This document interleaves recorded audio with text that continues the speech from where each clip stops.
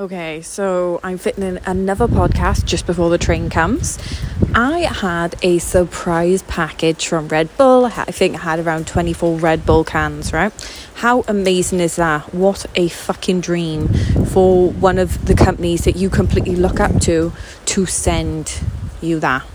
You know, just get a parcel from one of them. So again, that came from TikTok. So it just shows that if you show up and you keep producing, you never know who's watching, right? So remember, Lad Bible and Red Bull. Fucking wow, what a fucking... And in the year of 2020, after it all. So, honestly, I hope... Because a lot of people ask me, oh, how did you do that, blah, blah, blah.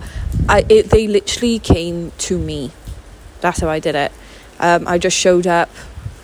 And I was just me, and I just think it's amazing then when, like, you know, hard work is rewarded in that way. I can see the train coming, so I'm going to say goodbye. But I hope this has just been a little bit of encouragement, a little bit of motivation, ready for 2021 for you to go do you and fucking smash it. Because if I can, you can.